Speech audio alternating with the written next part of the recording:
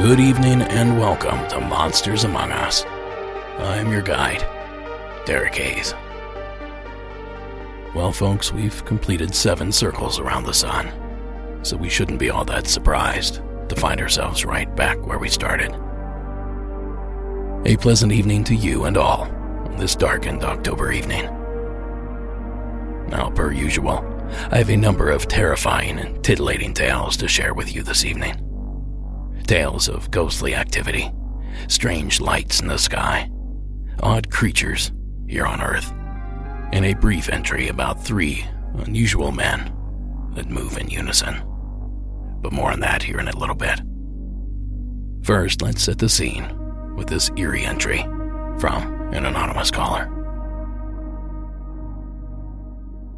Hello, Derek.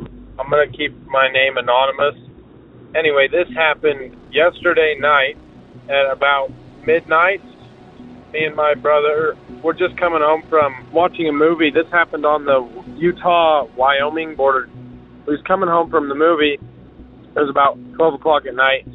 The sky was clear. It was a full moon. I mean, it was just bright. I mean, it was a beautiful night. Anyway, we were driving down the road. This wasn't the freeway. This was a back road to Utah. And in the distance, about 2 miles in the sky, just out of nowhere, come flying down this big burning ball. It looked like the shape of as round as a tennis ball, but it was 10 times bigger, and it was just come hurtling towards the earth, and it was on fire. It was orange, and there was some white flames coming around the back out of it, and it just flew right to the earth, and it hit the ground. And so we looked at each other. We said, "Did you just see that?" And he's like, "Yeah, I just seen that." So we drove up about the next mile, and off to the left in the road about 300 yards into a field is a massive ball of burning something. I mean, I don't know what it was. It was burning. Anyway, we parked the truck, and we finally worked ourselves up to running down there and seeing what it was. So it's still on fire. I mean, it's roaring. And about the time it took us to talk both of us into doing it, it kind of died down a little bit, but was still roaring pretty good. And so we walked down to it, and we got about 50 feet from it. And then all of a sudden my brother stopped, and he could hear whispering, like people or something talking. And there's nobody. I mean, it's flat. And he yelled, "Hello." Nobody answered. I mean, there's no foot tracks going to it or from it. He said he heard whispering, and I'm like, "Oh, no, you're just paranoid." Anyway, we walk about 10 more steps, and we're about 40 feet from it, and I swear I could hear somebody talking. Until we both stopped, and he looked at me, and he says, "Did you just hear that?" I was like, "Yeah, it sounds like somebody's talking." And we immediately just got so scared, so I whipped out my phone, and I videoed like 4 seconds of it. We didn't want to get any closer to it. And then it was the weirdest thing. We just started hearing dogs barking, and there's nobody that lives out here. And so we just turned off and started running. It was weird how it turned from people whispering to like a weird bark. It's hard to explain. I don't know how it matches up, but I mean, it was so weird. So we turned off. We just started running back to the truck as fast as we could.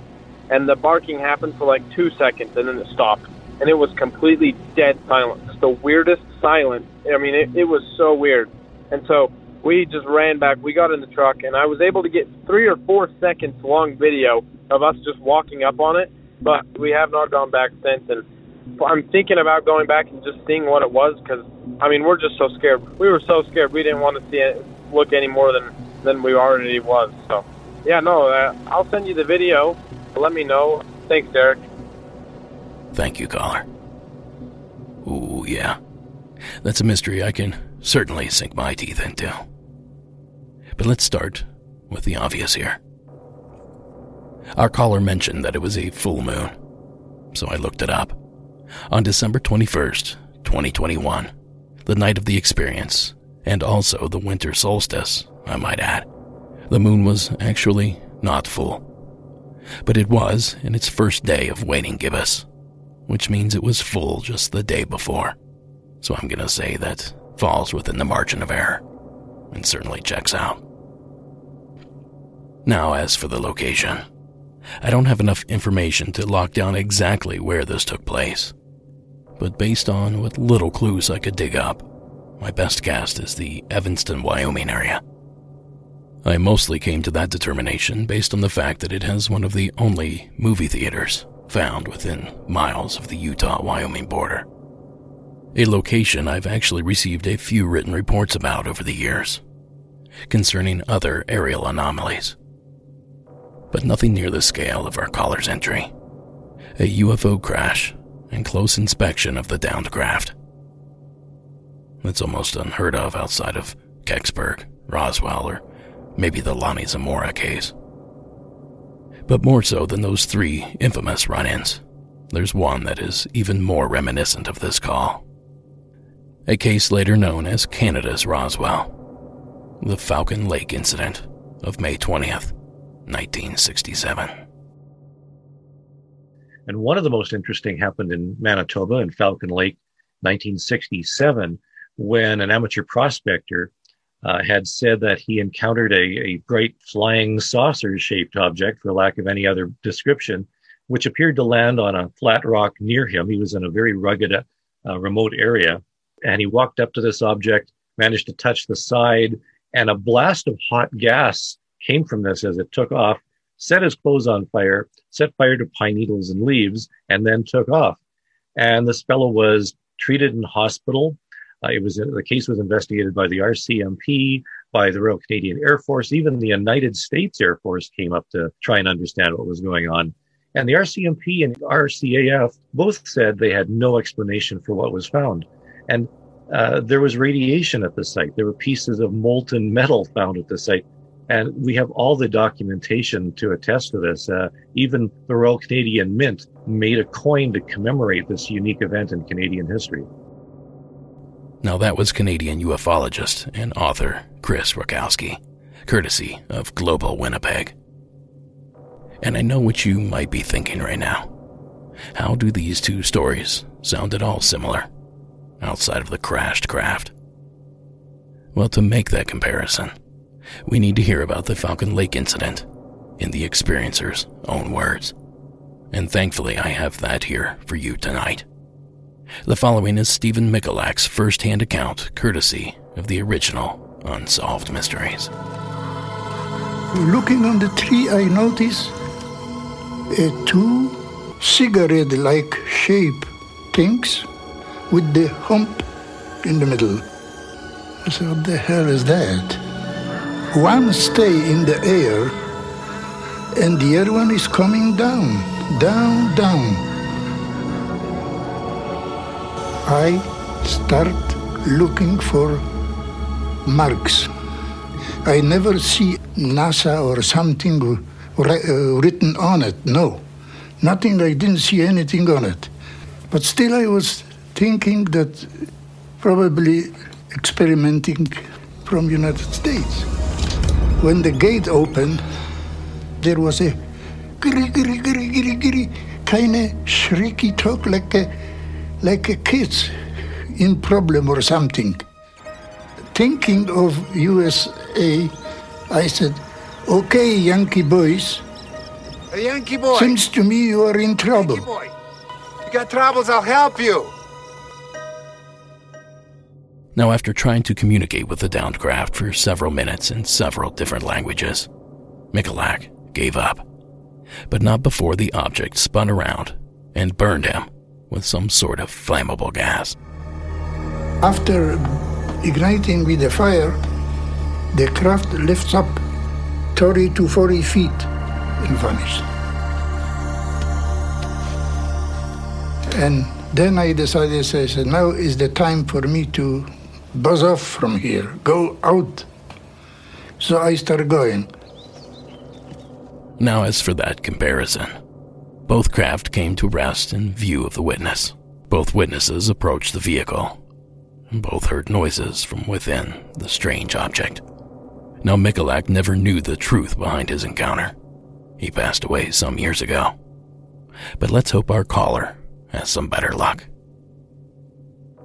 Oh, and as for that short video that our caller referenced, well, you won't believe this, but we actually do have that clip available. Head on over to our show notes at monstersamonguspodcast.com/show notes, or just click that show notes tab and take a look. But essentially, it's what he described, some sort of burning object in a field of snow. A huge thanks to the caller for not only calling in and sharing that incredible tale, but for sending in the video footage as well. Now this next one is hauntingly good. Please join me in welcoming Liz to the program. Hi, Derek. My name is Liz. This happened in Minneapolis, Minnesota when I was about 5 years old. I say approximately 1970. My family and I went to visit my great aunt Aga and Uncle Ben in a house on the other side of the city. I can't exactly remember. I was too small. We were all sitting in their small kitchen. They had a small one-story bungalow-type cottage with a small fenced yard. And we're just talking away like relatives do.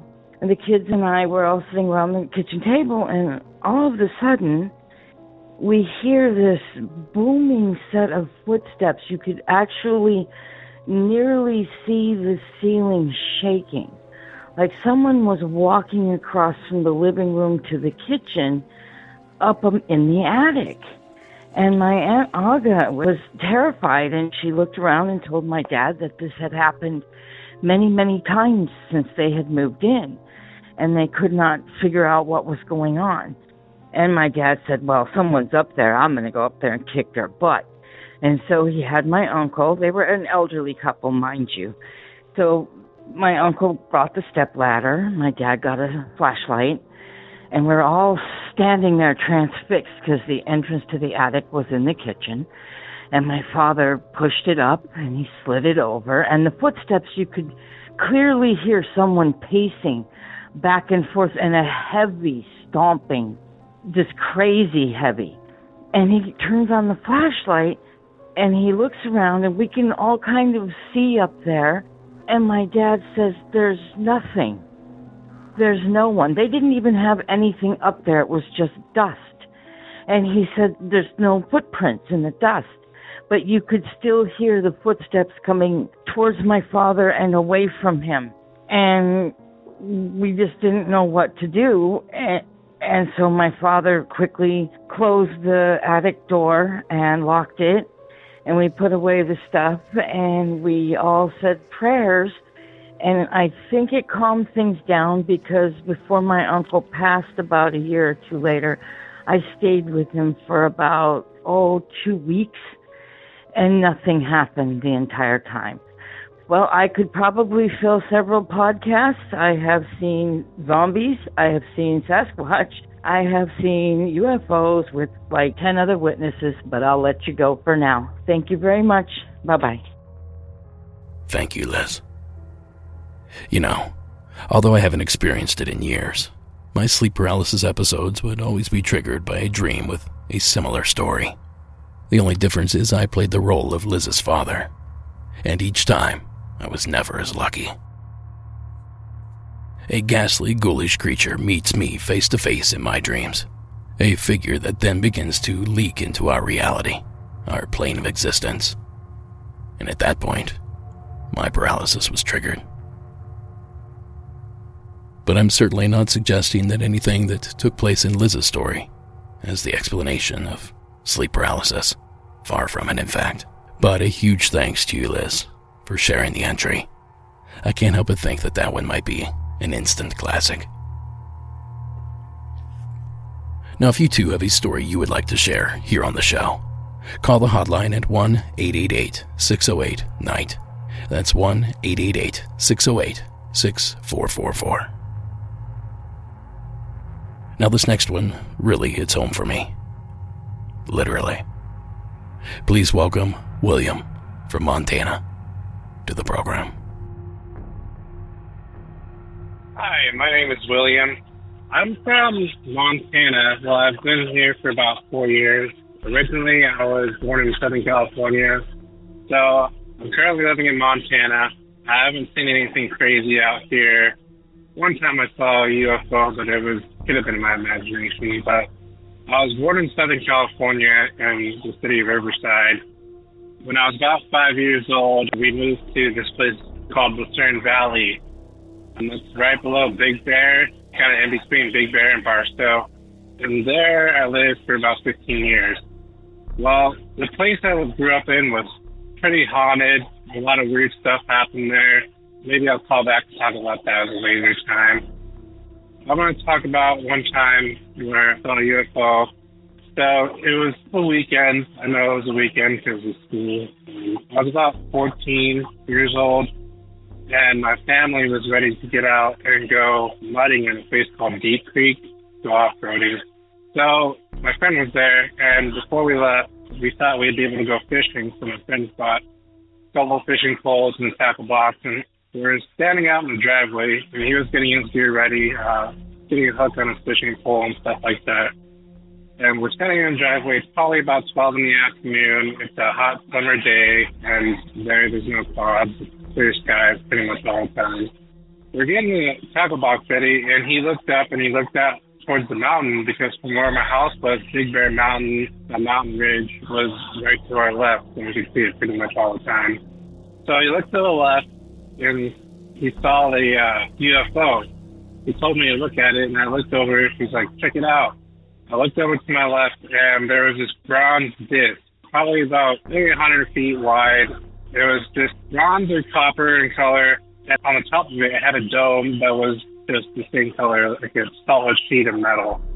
And this thing was maybe a mile, could have been more than a mile away, and I was kind of following the ridge line of the mountain. Because I lived on the slope of the mountain, so at the bottom of the mountain was kind of sloped down. So I could see the bronze disc, and it was not very high, it wasn't very far, and it glimmered in the sun because it was bronze and metal. So you can see there were like reflections and stuff like that, and it just kind of floated there. There was no sound or anything like that, and it was just kind of cruising, not going very fast at all. Cruising by, going down the mountain line, the mountain ridge. It didn't go over the mountain, it just kept going. Well, we kept looking at it until we couldn't see it anymore. It was kind of weird. There's supposed to be a government base in that mountain that kind of is a hidden base. And I don't know if it was an alien UFO or if it was a government UFO. It's hard to tell. And you couldn't see anybody inside of it. It was just a metal disc that was floating. So yeah, thank you for listening, and have a good one. Thanks. Bye. Thank you, William. You know, it doesn't really hit home.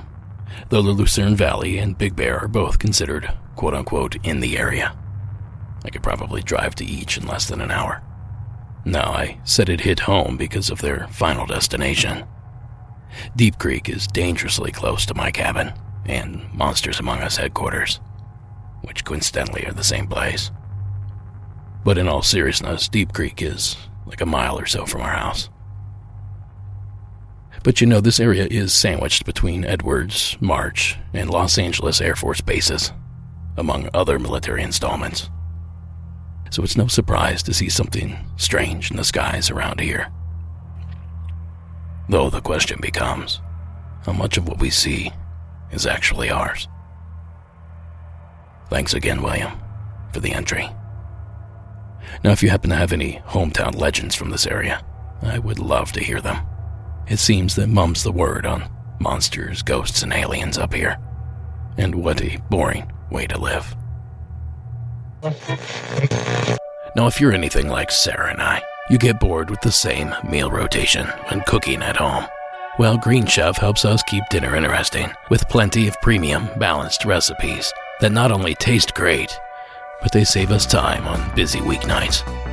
And Green Chef just expanded their menu from 24 to 30 recipe choices weekly, with the option to mix and match meals from different preferences. You can toss a vegetarian, vegan, or keto option into the mix if you want, or accommodate everyone in your household's dietary requirements. We find Green Chef makes it easier for us to eat healthier meals at home without sacrificing that flavor. And the pre-measured ingredients help us cut down on food waste. Now, Green Chef is offering Monsters Among Us listeners an awesome deal. Go to greenchef.com/MonstersAmongUs135 and use code MonstersAmongUs135 to get $135 off across 5 boxes. And your first box ships free. That's greenchef.com/MonstersAmongUs135 with code MonstersAmongUs135 for $135 off across 5 boxes, plus free shipping on that first box. Now, as always, supporting our sponsors supports the show, so thank you for listening.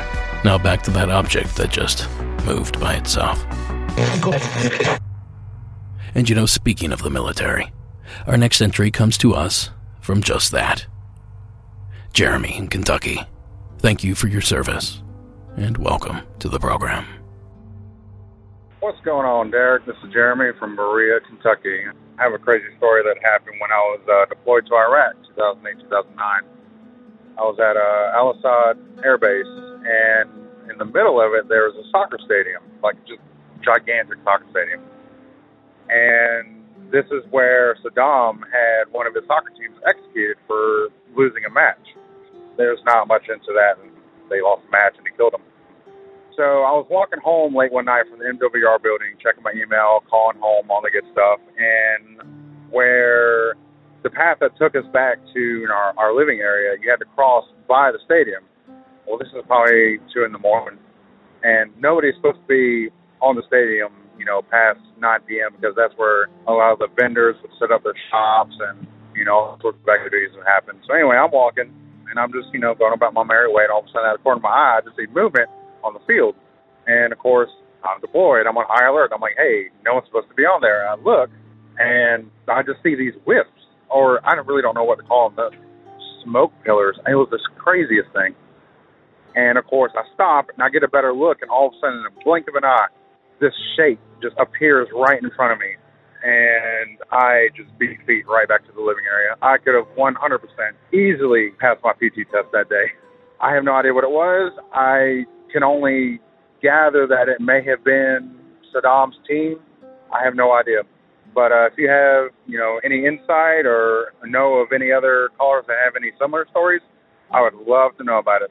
Love the podcast. Keep doing. And have a good day. Bye. Thanks, Jeremy. Now I need to make a quick correction here. Or maybe it's a clarification. But as far as I could find, there is no evidence that Saddam Hussein executed a soccer team for losing. But I did find a mountain of evidence proving that his son, and overseer of all Iraqi sports, Uday Hussein, imprisoned and tortured players for mistakes made on the field. Pitch or green, whatever they call it. In fact, medieval torture devices were even found in the stadium by FIFA investigators. Now, I'm not going to go into all the detail, but like all other media used in this and every episode, you can find a link to more information in the show notes. Now, just because I couldn't find it on Google doesn't mean that it didn't happen. I'm sure Jeremy has a lot more information about that area than I do, but I feel it's important that I state I couldn't find any evidence to support that claim. But that doesn't change what Jeremy saw that evening in Iraq. So maybe there was some truth to the legend. Or maybe he saw the energy of games past. Or maybe it's just that it's a land of ancient culture, and places with that sort of history tend to showcase strange behavior. Or just maybe it was a sprinkler system. Whatever was responsible, we thank you again, Jeremy, for sending it in. So this next one from Kathy in Texas takes us to a trailer park of terror, or something like that. Hey, Derek. This is Kathy. I live in Kerr County in Texas. There's a little place called Mountain Home. And I have crazy stories from a trailer park that I used to live in around the 90s. It was very weird. It's like the whole trailer park was like haunted or something. I was sitting in my room one time, and I put my ear next to the window, and I could hear my friends talking. And so I would go out and talk to them, and I couldn't find them. And then I would go back into my room, and then I would hear them talking at my window again. And then I told my friends about it, and they told me that they were at the front of the entrance of the trailer park. We had a little ditch where we used to hang out, and they said they were there. But I told them about what they were talking about, and they were like, that's weird. Like, that's what we were talking about. And that was one case that had happened. And then one time it reminded me of the movie The Poltergeist. My cousin, they lived in the trailer across from us, and my cousin would always end up outside at 3 a.m., and she was only 4 years old at the time. And my aunt was like, there's no way that she can get out. Like, we don't understand how she's getting out every night. The neighbors would say that she would come over and knock on their doors and sound like she was in a trance, and she would be like, you know, can so-and-so come out and play? Can so-and-so come out and play? And they would be like, you know, it's too early for that. Like, it's 3 a.m. And they would grab her, and then she would, like, faint. The first time it happened, they brought her to my aunt, and my aunt was like, no, my daughter's in bed. And when she checked her room, she wasn't in there. And then, of course, that was my cousin. And we were all freaking out, like, how did she get outside? She's only 4 years old. And we asked her about it, and she said that my aunt had gotten her dressed and put her shoes on, and my aunt had a really big bay window, and her kitchen table was by the bay window. And she said that they would get on top of the kitchen table and touch the window, and it would ripple, and she would walk outside. Her story never changed. She always said it exactly that way, and that really freaked us out. And then we started hearing things in the TV and like giggles, and we'd see handprints when the TV wasn't on. And then when you take a shower, you'd feel like someone's watching you. And then the most freakiest thing that happened to us, and we all saw it, was that my aunt, sometimes we'd go to the house, like, you know, she lived right across the street from me, so if my dad wasn't home, I would go to her house. So I would knock on the door, and I would always see my aunt. Like, anybody who knocked on the door said that they could see her, and she would hide. She would hide behind, she had like a little bar, and she would hide behind the bar. And we would always like start screaming at her, like, open the door, like, why are you hiding behind the bar? Like, we don't understand. And her best friend lived next door to her on the right side, and so we would always be like, okay, well, I guess I'll just go tell her friend, you know, maybe she can get her to open the door, like, what's the deal? And every time we would go over to her house and knock on the door, my aunt would open the door at her friend's house. So she was never home, and she would always be at her friend's house, but we would all tell her that we would see her in the house. And that put shivers down, like, all of our spines. And one time my aunt said, oh, my God, you look white like you've seen a ghost. And we'd always tell her, like, yes, because we did. Like, you don't understand. Like, and so it happened and kept happening until, like, we moved. And finally it stopped. But that whole trailer park was haunted. Another time I stayed at one of my friend's house, and somebody was rummaging in the fridge. It was late at night. I was spending the night at my friend's house, and I had to get up to go pee. And I remember someone digging around in the fridge. But when they looked at me, they didn't look like they were human. Well, they did. They looked human, but there was like a black aura, I guess you could say, around them. It just was weird. And they looked at me with a sinister smile, like they kept looking at me, trying to figure out if I saw them or not. And it really scared me because I knew that person really wasn't there with that black aura around them. And it scared me. And so I pretended like I didn't see them, and I went back to bed and pretended like I didn't see them, and I stayed in bed until the next morning. I don't think I ever even told my friend about it. It really creeped me out. The trailer park had a lot of scary things happen. A lot of my friends used to say stuff too about paranormal experiences. If you go there now, that trailer park is no longer a trailer park. It is a RV park because nobody's going to stay there long term. And I kind of know why. So, but if you're ever in Texas and around the Kerr County area, you can maybe look it up. All right. Thanks, Derek. And I love your stories. This show is awesome. And it helps me when I work at night because I work graveyard shift. So I love to sit here and listen to the stories all night while I'm doing my job. Keep up the great work. Bye. Thank you, Kathy. Now let's cover this story one incident at a time. Firstly, her ability to hear her friends talking on the other side of the park. Super weird, right? Well, what if I told you that there's a simple, logical explanation? Many old parks, churches, and universities, especially back east, have a stone or masonry feature called a whispering wall. Now, as far as I can tell, these things were designed as gathering areas, places to study, read a book, have a picnic.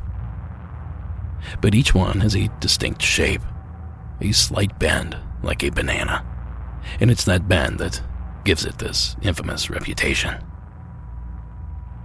You see, I first learned about these strange features when my buddy Matt gave me a tour of Ohio State University, a place where he is still currently employed. Well, they happen to have a whispering wall outside the Wexler Center for the Arts, and he was kind enough to demonstrate how it worked. Now, essentially, if you whisper on one side of the wall, the sound will carry down the proverbial banana to the listener on the other side.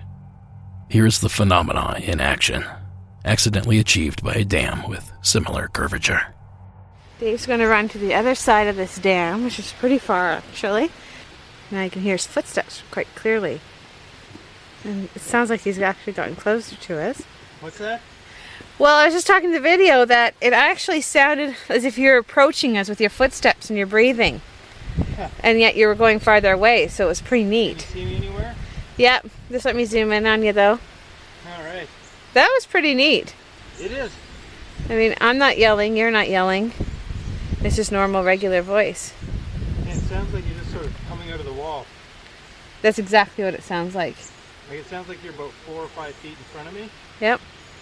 That is really cool. It bounce along the wall the whole way across. I guess it does. Now that clip courtesy of David Cooper over at YouTube. And believe it or not, the man you can hear in that video was at least 100 yards from the camera. Yet the sound carried perfectly. So I tell you all that to say this. The hillside my house is built on sort of replicates this effect naturally. I can hear all the goings-on at the house on the opposite bend from me, and I assume every sound made over here can be heard there as well. And if you recall, Kathy mentioned her friends were playing in a ditch alongside the trailer court. Now, if that ditch followed a similar bend, one could then assume that it would allow the voices of her friends to carry all the way to her, in yet another example of a natural whispering wall.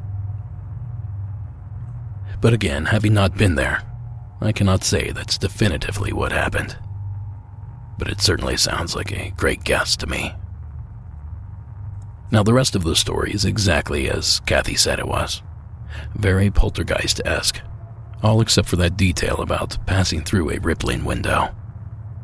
I've heard that claimed before, but in the context of an alien abduction case.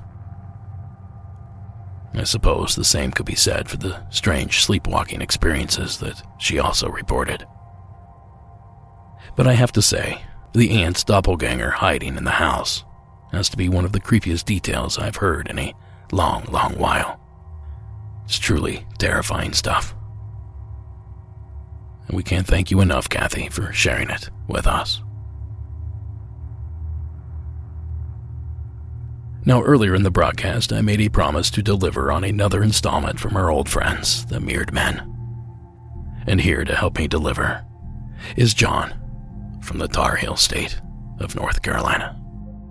Hey, Derek. My name's John, and I'm one of those repeat offenders. This story deals with the Mirrored Men and reflects back to the special you had several seasons ago based on the Mirrored Men. My event takes place just outside of Troutman, North Carolina on Interstate 77.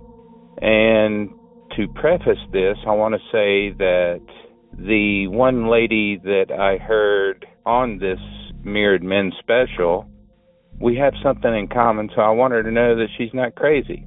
But here is the story. Back in 2000, this event occurred that I had chalked up to just being phenomenally tired due to the fact that I was working long hours, going home, coming back, working long hours, that sort of thing. But as I got to just shy of exit 42 in Troutman, North Carolina, it's an area where there's nothing but, farming and fields and that sort of thing, no houses really.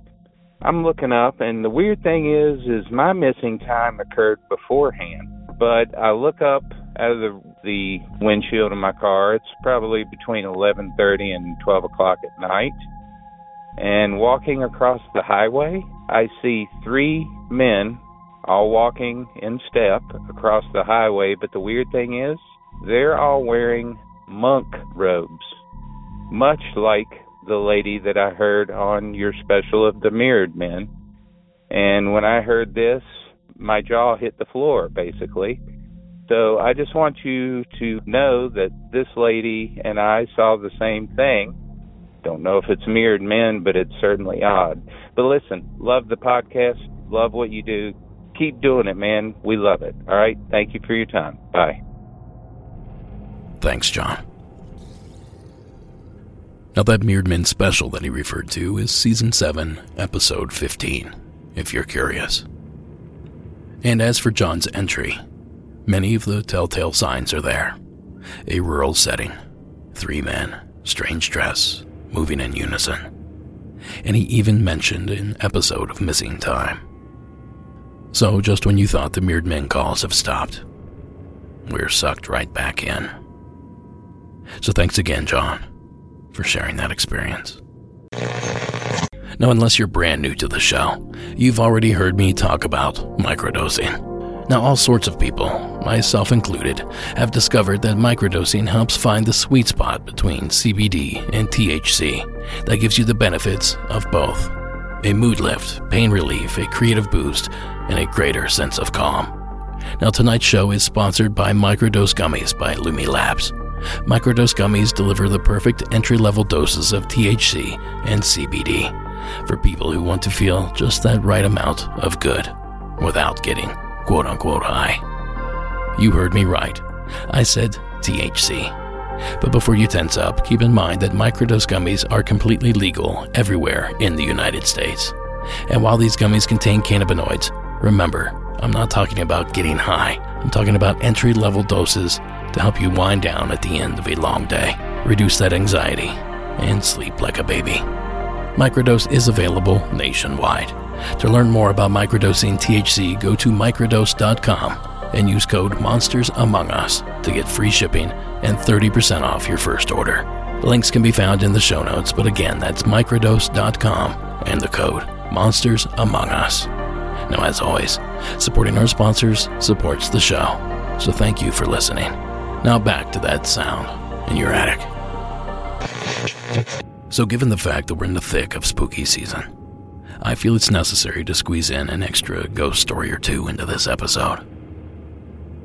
And here with a pretty good one is our anonymous caller from that state up north. Hi, Derek. I would like to remain anonymous on this one, but I am calling from the Detroit area, and I just have something kind of strange that happened to me just last night. I was asleep, and we live in a house that was built in the 80s, and it was built by the previous owner, so there's, nothing terrible happened there that we know of. We've never had any sort of experience whatsoever, but last night we have 2 dogs and 3 cats, and my husband had fallen asleep in my son's room with him, and my daughter was in her room, and I was in our bedroom, and I had one of the dogs in there with me, and I woke up. It was 2:52 a.m. I remember looking at my clock, 2:52 a.m., and my dog was ferociously growling. And that has never happened. She's usually pretty quiet. And I kind of zoned myself in, like, okay, what's she growling at? And there was a man standing in my doorway of my bedroom. You know, we sleep with all the doors open because our children are small. And there was a man, and he wasn't very tall. My husband is, so I knew it wasn't my husband. My husband's 6'6", so he's a very distinguishable height. This man, I could very clearly see that it was a man. He was dark. There was no face. There was no features I could make out other than this entity looked like they were built like a man. Like there was no like long hair, had like broader shoulders. So I assumed that it was a man, and my dog is growling ferociously. And I don't know, that's not even the weirdest part, because the weirdest part is it was overwhelming, this sense of dread. Like I just felt sad and awful and terrible, and just any negative feeling you could describe, I felt, and I wanted to break down and cry. I wanted to just bury my head, and I kind of just shook my head, and what the hell is going on is what I'm thinking. And next thing I know, he's gone, and the dog is looking at me just as confused as I am. And yeah, that was it. I woke up, and I kind of tried wrapping my head around it, because I went back to sleep, kind of not realizing I had fallen back asleep so quickly. And I woke up, and I felt off, but, you know, I made it through my day, and I don't know, I don't have anywhere else to share this where people would understand, but hope you can use this in your show. I love your show. I listen to it every week. And, yeah, I hope this is something you can use, and, you know, be safe out there to everyone. All right, bye. You know, if it weren't for the dog reacting, I'd simply chalk this experience up to some sort of sleep paralysis. But unless there is some sort of psychic connection between the caller and the pup, I'm not so sure that's the case. But whatever it is, we appreciate you sharing it with us, caller. So thank you again for calling in. Well, folks, you sort of wiped out the shop in the past week or two. Looking into the stockroom, I still see some stacks of shirts in there. But most of those new Halloween shirts are sadly gone. But I have a little good news and a little bad news. The good news is that we are reordering. The bad news, however, is that they won't be here before Halloween. But hey, this badass design by talented artist Easton Hawk is cool enough to wear year-round. So in my opinion, it's worth the wait. So if you're still wanting one, stand by and I'll get you the info as soon as I have it.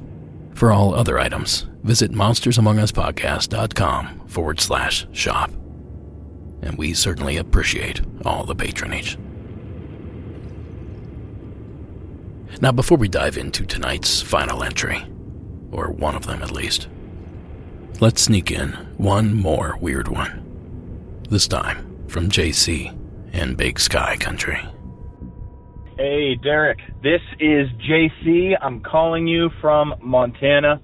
And quick story for you. This is something that took place last year in the summertime. I was with two friends, and we were driving from Montana to Moscow, Idaho, which, when you look on a map, it looks like Moscow. Please don't say that around the locals. It's certainly Moscow, and they will correct you on it. So anyway, we're driving from Montana to Moscow, Idaho, and the way we chose to drive took us over what's called Lolo Pass and down through the Locksaw Wilderness. Anyone who's been through there knows it's a long road. It's very heavily wooded. It's extremely remote. I mean, it's one of the squatchiest places I've ever seen. There's actually quite a few stories and Bigfoot encounters that have come out of the Locksaw area.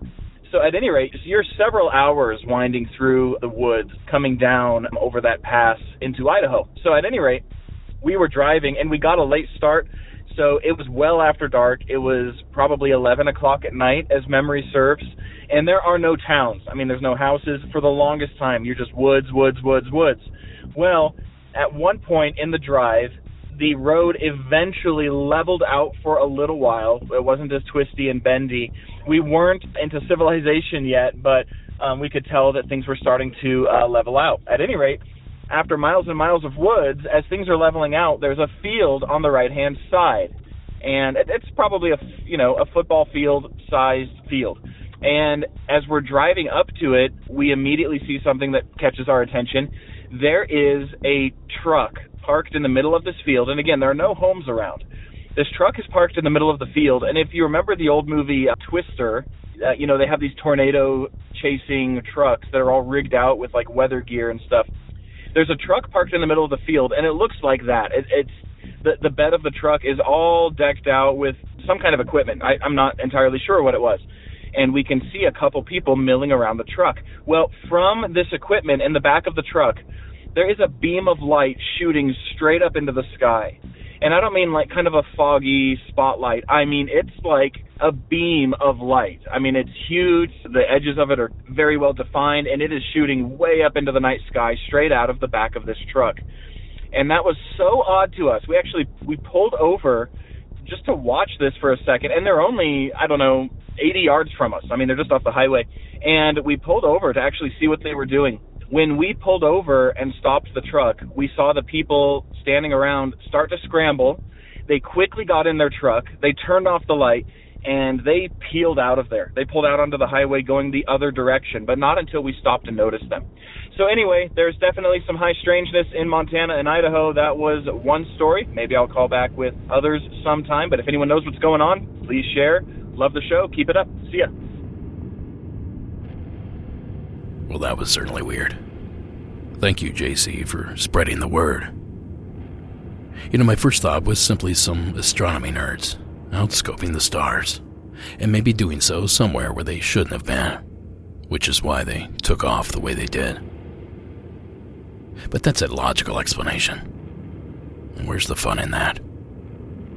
So for the sake of argument, and for the sake of spooky season, let's just say whoever they were probably up to no good. And thanks again, JC, for calling in with that strange entry. Okay, folks, here's that final call I warned you about. And this one is sure to scare the hell out of anyone that finds themselves unlucky enough to be driving down a darkened stretch of country highway. I'm from Alabama. Been listening to your podcast for about a year and a half now. I work long nights on the railroad. I get called in, so it's perfect to listen to on those late nights. What I was calling about was, I guess it was the summer of 2010, maybe 2011. A friend and I had went to GameStop. It was during the times when video games were king in our lives, and we went there for a midnight release. So I guess we picked up the game somewhere around 12 o'clock, a little after. GameStop's about 20 minutes from my house in Atala, Alabama. My family owns 180 acres. It's on a road called Ponderosa Road. So we leave from GameStop. We're headed home. We got a night planned of just playing the game, so we're pumped up. So you go through a holler, which is a hollow, cross a bridge, windy road, but you're ascending upwards to get to our house. We're all on top of that mountain, as we call it. So there's dit in the road, single lane road. I'd say it's probably 10 feet wide. Well, as we're coming up the hill, I don't have my brights on. I mean, I could drive that road in the dark. I've done it before when my headlights went out. But I didn't have my brights on. I'm just making my way to the house. And we go down a dip in the road. And as we go up the next hill, I notice something in the middle of the road. I just see something white, almost like as wide as you would expect a human's, about as wide as a human is the only way I know to explain it. So I hit my brights, and my light illuminates it.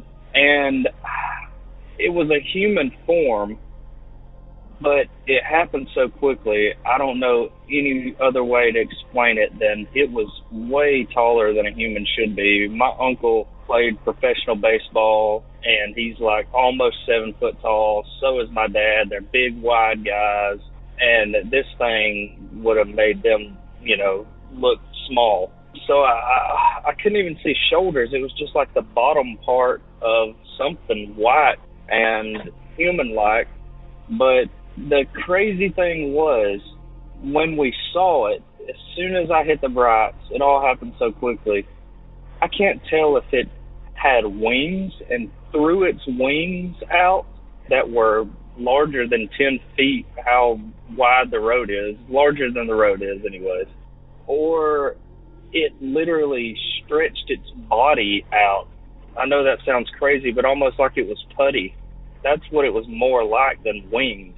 And the thing was, if it was wings, any kind of birds fly out when they fly off. And this thing didn't. It just got extremely wide and then skinny again and shot straight up into the air.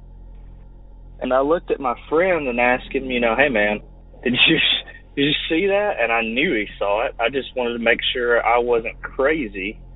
And he said, yeah, I saw it.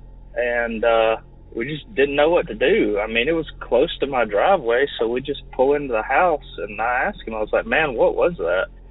He said, I don't have a clue, and neither did I. So it was just really odd. We got to the house, made sure we locked the doors and pulled the curtains on the windows. I still don't know to this day what it could have been. I think about it from time to time, especially out working late on the railroad like I am tonight. Those things just cross your mind. But a clear night, no fog, warm summer night, I don't understand. And, I've brought it up to the guy that was with me since then, and he still says, I don't really know, and I don't like to talk about it. I didn't really feel scared. It happened so fast. I didn't know what it was. Still don't know what it is. I don't know if I'll ever know. I was just wondering if, maybe anyone else had experienced anything like that. I know that's vague, but that's just how it happened, and it happened really fast. But I know we don't have any kind of bird in Alabama that, the closest that we have are ospreys, some of the biggest birds, and some eagles, but some bald eagles. That there's none in that area. We don't live near a lake, and that's mostly where they stay, and I know what they look like. I'm a duck hunter. I've seen them around. I really don't know what that thing was, and that's the part that messes with me the most. So I appreciate the podcast, and keep up the good work. Thanks. Yikes. That's not the kind of thing you want to run into while barreling down a rural roadway, in Alabama or any state for that matter. Now I'll go ahead and ask the question that I assume many of you are already thinking. What the hell was that? Well, you see, I have a few opinions. So excluding the obvious logical explanations, misidentification, joint hallucination, a prank, I'll instead focus on the multiple paranormal explanations, beginning with a legend found only in the Yellowhammer State. The Alabama White Thang. Descriptions of the Alabama White Thang vary. Several accounts describe it as being between 7 and 8 feet in height and covered in thick white hair with glowing red eyes. Some say that it has no eyes at all. It's as if this cryptid is a type of ape or ape man from another world. The creature's howls are said to sound like a woman screaming. A foul odour, like that of a dead animal, permeates the area when the creature is close by. Despite its size, the Alabama White Thang can move extremely quickly, able to run at terrifyingly high speeds. Some have reported that even though it walks on 2 legs, it runs on all 4s. Sightings of the Alabama White Thang go back to the 1940s. The majority of sightings have occurred in Jefferson, Morgan, and Etowah counties, usually in caves or drainage ditches in an area called Jones Valley.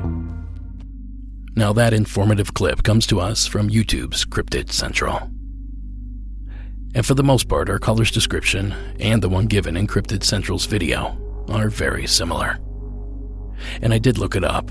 Attala, Alabama is actually in Etowah County, which was one of the 3 counties listed in the video, meaning that this encounter took place in what many in the area refer to as White Fang territory. But perhaps you caught the 2 glaring differences in the 2 pieces of audio. That's right. In our caller's story, the creature had wings, and I could not find a single report of the White Fang that included that feature. So next, I worked my way through the winged cryptids. Mothman, Bat Squatch, the Jersey Devil. And sure, I suppose each of those somewhat fits the bill. But each of those legendary beasts have a region that they're said to inhabit. And as far as I know, Bama ain't one of them. That's when I started thinking about these pale crawlers. And I think I said it right this time. In the past, I've accidentally referred to them as pale walkers, which I think might be a Game of Thrones thing. But essentially, these creatures have been reported just about everywhere east of the Mississippi. They're tall, gaunt, pale, humanoid creatures that only move about at night, often witnessed from a distance, and believed to be at least semi-subterranean, spending at least the daylight hours in caves and underground caverns. I've often referred to the Richard Grebenek video out of the state of Ohio that reportedly shows one of these creatures approach his home. And we've also heard at least a half a dozen other entries of that creature here on this program. But like the White Fang, the pale crawler has also, thus far, been reported as wingless, which makes it an unlikely match, in my opinion. Then of course there are angels, aliens, and an assortment of other otherworldly offenders. But I'm not convinced. So I hunkered down and did some research. And lo and behold, the state of Alabama is crawling with odd humanoid sightings. Near Gulf Shores, Alabama, 2 sisters were chased on their skateboards by a pale, tall, humanoid creature. A Pelham man was lured into a patch of trees by a tall, skinny, white entity when it called out to him for help in a woman's voice. A car full of teens driving late at night near Bay Minette, Alabama, reported seeing a human-like creature cross the road on all 4s. And a woman driving in Cottondale, Alabama, reported a large winged creature, much too large to be a bird, swooping down at her vehicle. Not once, but twice. And finally, in Tuscaloosa, on the University of Alabama campus, dozens reported a tall, slender man with wings flying above the campus at 2 a.m. But unlike our caller's claims, this entity was reported to be black or dark in color, with red, glowing eyes. Now, each of those reports came to us from Lon Strickler and his enormous collection of encounters over at phantomsandmonsters.com, and I've linked to each of these in the show notes. Feel free to peruse and dig into further details. Now, if I'm truthful, I'm a little bit embarrassed that I couldn't find another encounter that matched up with our callers, at least one from the state of Alabama. But what we did learn is that this state is a treasure trove for these sorts of stories. And we thank you, caller, for contributing to that list. And be sure to give us a ring if you've seen something similar. 1-888-608-NIGHT. Just maybe we can shed some light on what he saw that evening. And that's going to do it for this episode. Monsters Among Us is written and produced by me, Derek Hayes. Additional support is provided by Sarah Carter Hayes and Addie Lloyd. All media used in this production is done so under the protection of fair use. And if you have a free few minutes, please take the time to rate and review the show on iTunes, Spotify, or wherever that sort of thing is possible. 5 stars and a few kind words go a long, long way to help the show grow. And while you're at it, please visit and like us over at YouTube. We could sure use the support. And lastly this evening, the terrifying score that you heard was provided by Iron Cthulhu Apocalypse, Co.ag Music, and Carl Casey at White Bat Audio. Thank you so much for listening, and until next time.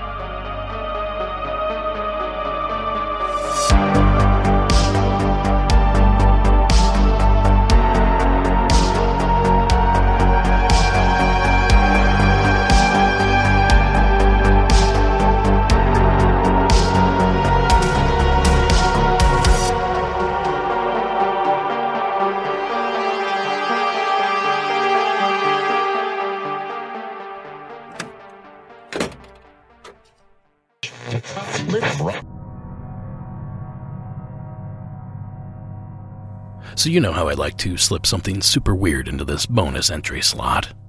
Well, just wait until you get a feel for what Ilana out of New Hampshire has to offer up. My name's Marina. I'm in New Hampshire. I have 2 sightings, if you will.